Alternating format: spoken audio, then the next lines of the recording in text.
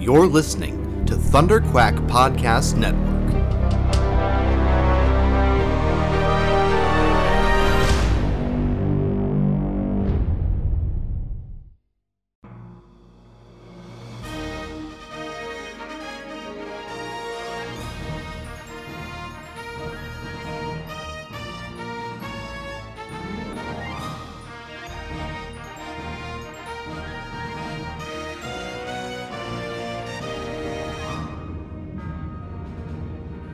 Broadcasting from a hidden rebel fortress long forgotten since the days of the Clone Wars, Commanders Michael Cohen, Matthew Krenke, and their daring crew lead a rebel cell dedicated to bringing you stories of adventure and excitement from across the galaxy.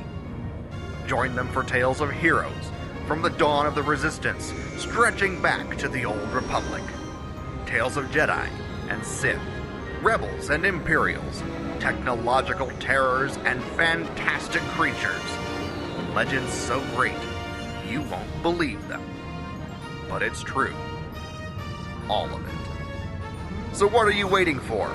Strap in and get ready to make the jump with Rebel Cells, the Star Wars Animation Podcast.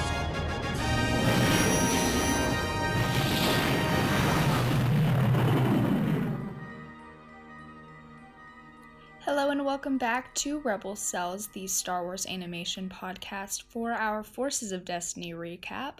I'm your host, Cassie Scutch, and today we're going to be talking about Season 1, Episode 10 of Forces of Destiny, Tracker Trouble. We have a tiny, itty-bitty bit of news this week, but not a whole ton. It was a really slow news week this week. I was kind of surprised by it, but we have gotten a lot of news previous weeks, and Resistance just started, so kind of an expected lull in news, especially because we really don't have anything other than the rest of Resistance coming out for the next year, about till next fall. So that's that. But we did have like a little bit, it's barely even news. It's just things that happened relating to Star Wars. But I guess that's what our news is. Well, we had a picture with I couldn't name a better trio. We had Jon Favreau, Dave Filoni, and George Lucas all on the set of The Mandalorian. And it's been known that George likes to go to the set of things that are filming now after Disney bought Lucasfilm from him, and kind of give his input and bless the production. And so seeing that, especially with Filoni there, because I know that Filoni was kind of Lucas's protege, and Filoni's still working on everything now, is an added bonus. So seeing the three of them together makes this, I'm already so excited for The Mandalorian. You guys know this. I talk all the time about it. It's all we talk about with news. The Mandalorian, we're so excited, and I'm already excited for it just based off of what we know about it, and nothing based off of the validity of the storytelling. And even though I know Jon Favreau is going to do an amazing job, to see Filoni and Lucas there, and to see that picture, and to know like they're working on it, or no, maybe not working on it, but their touch is there. I know Filoni is directing an episode, but just it's almost like whimsically exciting, if that makes any sense. It's like stars are aligning for this show. Which, that sounds super, super silly, but like that's how it feels when you see George Lucas as a part, or in any way influencing something now that is a part of Star Wars, since he's not working hands-on with the production of the current Star Wars media. So, I don't know. That was just interesting to me. It was cool to me. It was interesting to see. I was excited. And then, again, not really news, but kind of news. People were talking about how Lucasfilm had vetoed a joke that was going to be told in the Wreck-It Ralph 2 movie. about Kylo Ren. Basically, the writers of Wreck-It Ralph wanted to portray Kylo Ren as kind of like a spoiled brat, and Lucasfilm was kind of just like, he's our villain. Can you guys maybe not do that? And they were respectful. They were like, oh, of course, yeah. No, if you guys aren't comfortable with that, like, that's totally fine. But a lot of people were like, it was just a joke. And so there's some people that are like a little confused about that and not really getting the right like vibes from, Lucasfilm telling other Disney creators what to do within their own content. I think in this context, it's okay for Lucasfilm to be able to say that, and I think they have a bit of a priority over Wreck-It Ralph, and you can't take a villain like that, especially somebody who they're trying very, very hard to take that kind of crybaby views away from. People do view him as a bit of a whiny brat, and so I think they're trying to get away from that, and so even though it's kind of a satirical commentary on that character, they don't want that, and I totally get that. It makes it seem like that's what they're trying to do, and that's the purpose, and that's not it. So if, like, anybody's upset about this, like, don't be. That kind of stuff happens, like, all the time within producing things like this. Everybody's consulted with, especially if somebody else's property is being used. But that is all we have for news this week, so this episode's going to be pretty short, because not only was there not a whole ton of news, but this episode of Forces of Destiny was also pretty short as well. We're doing this nice and quick, really fast. Wish it wasn't so quick. Wish we could talk forever, but there's not as much to talk about. So let's get started with the episode. Calculate the jump, Chop.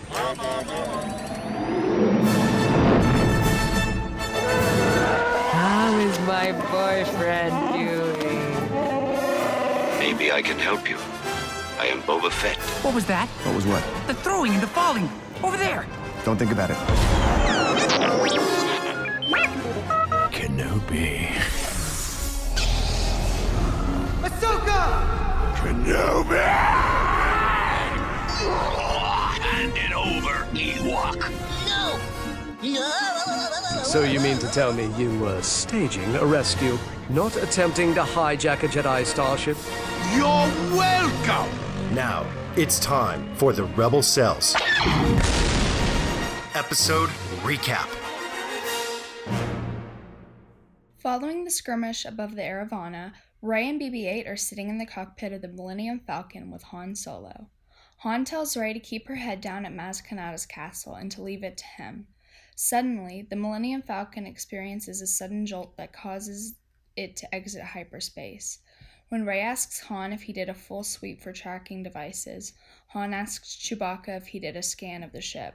While Chewbacca growls back, Rey warns Han that Unkar Plutt had installed a new kind of tracking device and that they need to do a visual check. Han says that he'll get the hyperdrive online and tells Rey and Chewbacca to do a visual check on the ship. In the Millennium Falcon's corridor, Finn asks Rey what is going on. Rey tells him that Unkar Plutt had hired her to fix starships. While she did not install a tracking device on the Millennium Falcon, she thinks that he may have done it. Chewbacca growls they should look near the aft sensor pulse generator. Rey translates this and adds that Unkar Plutt may have hidden it there to avoid detection since the augment would boost the modulation. Under his breath, Finn mutters, "Sorry that I asked." The three find the tracker on the sensor pulse generator. Despite Rey's warnings, Finn picks up the tracking device and accidentally sets off the self-destruct mechanism. Rey tells Chewbacca to get the tracking device to the airlock. Rey and Finn are alarmed that they only have 20 seconds to dispose of the bomb. Finn goes to warn Han. At Rey and Han's signal, Chewie hurls the tracking device out of the airlock. The tracker explodes and the traveling companions are able to continue their journey to Takodana. Han praises Rey for her good catch, but Rey responds that she and Chewbacca were a good team. Chewie roars back in appreciation. Oof, so here we go. Another episode taking place during The Force Awakens. That's most of what we get with Rey's episodes. I believe there are 1 or 2 that don't take place during one of the movies. They take place, obviously, between both The Force Awakens and The Last Jedi, because we have those now, but first season we only have The Force Awakens because The Last Jedi had not come out yet. But we got the section of The Force Awakens between Finn, Rey, and BB-8 kind of picking up Han and Chewie on their, like, freighter or whatever, wherever they were hauling the Rathtars. So they're, on their way to Takodana at this point, and this is, like, a good spot for them to have added stuff in. And so that's, like, the first thing I was thinking is, like, okay, this is perfect. We didn't learn anything about our characters during this point, but by the time they reach Takodana, we have some kind of relationship that has formed between Han and Rey, and we never got to see kind of how that happened. And so we kind of get the start of it here. Not the start of it, but the start of it was when Rey bypassed the compressor or whatever in The Force Awakens, but we're kind of seeing a little bit more of that, of him seeing, like, oh, she's got something, like, she knows how to do stuff, she's smart, all this, they're learning a little bit about each other. The whole group of people is learning about each other, Chewie, Finn, everybody. So that was cool to see. It was building relationships, which was not something we got in The Force Awakens. It was cut out. I'm guessing that this scene, again, just like every other thing that takes place during something else, it kind of acts as a deleted scene, which is awesome. We love those. We're adding to our little web. I talk about it all the time. A couple things we noticed with this episode, though. Unfortunately, they couldn't get Harrison Ford to come back and voice Han, which was a little weird, just because we did have Daisy and John both being able to, they both reprise their roles, but obviously Harrison Ford is Harrison Ford. Not that Daisy Ridley and John Boyega don't have better things to do, but you get my drift. But the guy who did voice Han did an amazing job. You could barely tell the difference. I thought it was a very good Han. That kind of took me back for a moment, but then, once you get used to it, you're like, okay, cool. And Han wasn't as big of a player in this episode as just Rey was, because it was a Rey-centric episode. When they were kind of describing, when Rey and Chewie were kind of trying to figure out what was going on with the bomb and how that was working, I feel like they were using big words just to use big words. And I think they were kind of trying to use this to make Rey seem a lot smarter and a lot more competent and a lot better with tools and things, which she is. She's great with those things, but they were, we're using big words and, using Finn as kind of as a character who doesn't really know what's going on, which, even though we know that Rey does, Finn also, isn't stupid, and he was kind of painted as an idiot in this episode, which wasn't the best move. Every time I do one of these, I go through the comments in an episode, and I'm getting ready to get to another comment. Just a lot of people getting mad about Finn being made to look like an idiot. He didn't really know what was going on. Most of his lines were, what?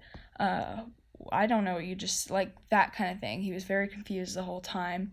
He took the bomb off the wall, and he's supposed to know better than that. And a lot of people were just saying, like, I can't believe this is canon. Like, he has to be a smarter character than that. And I'm inclined to agree that his character is definitely supposed to be smarter than that. And I think, we talk a lot about how there's A canons, there's B canons. This is canon until something proves otherwise, and this may not be, everything's completely as it is, and I'd like to think of it that way. I'd like to think that maybe, it can be interpreted different ways.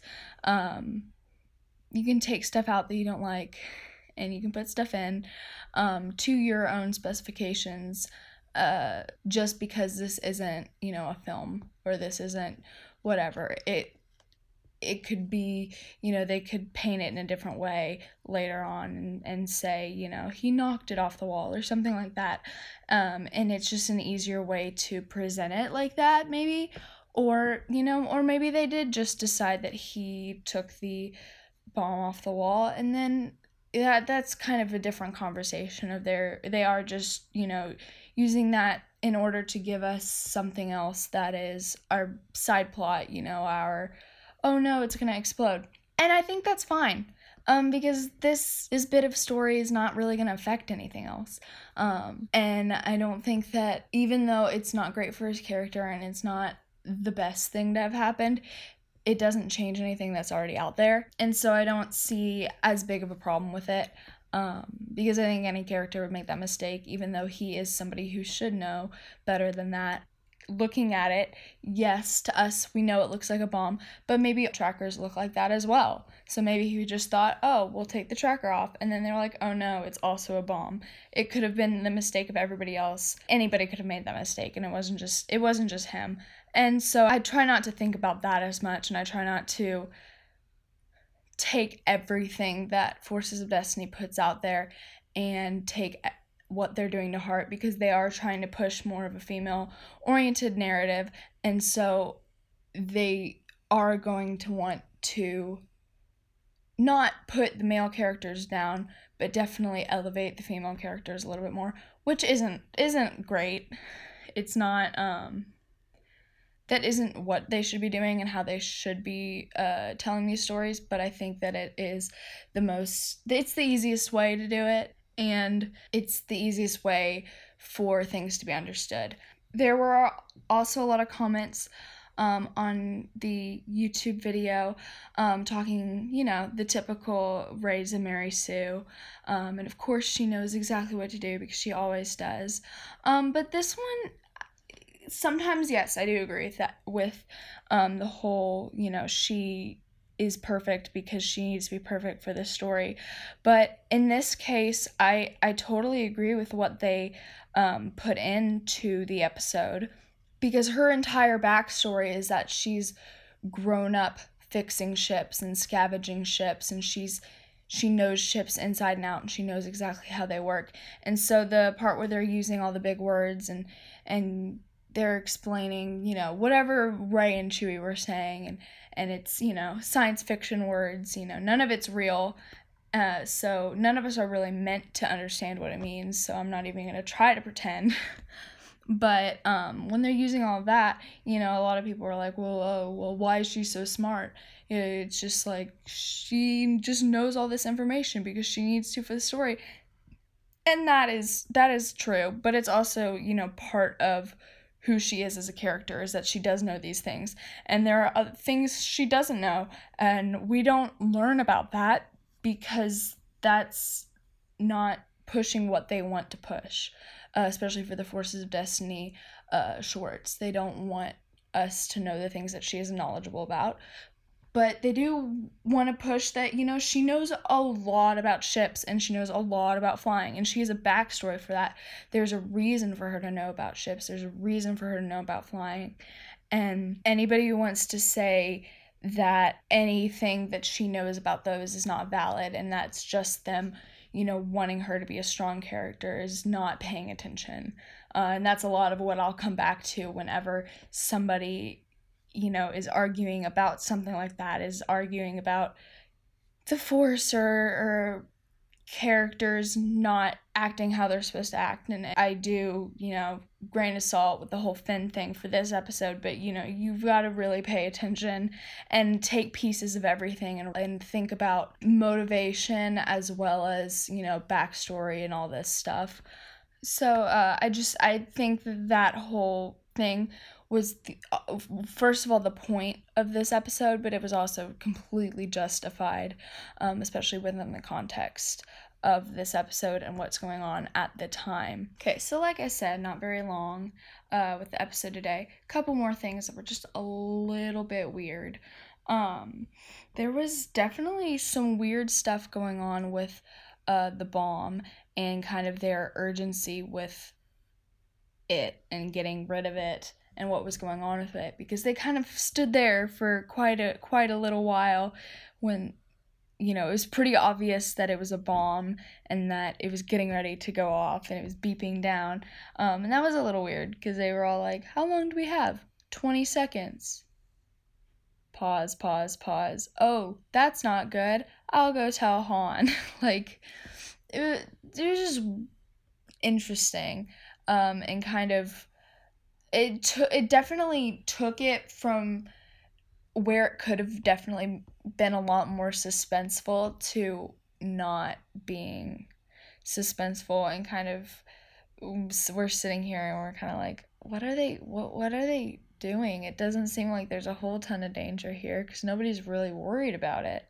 You know, they didn't seem worried at all. And then the airlock was just, there was no kind of, they definitely could have taken that and made it into something that was a little bit more action filled and a little bit more it could have just been cooler than you just see it floating outside of the ship. They could have, you know, had a whole, oh, it won't open, oh, blah blah blah, you know, we have to do this, but instead it was just, okay, it's out of the ship now.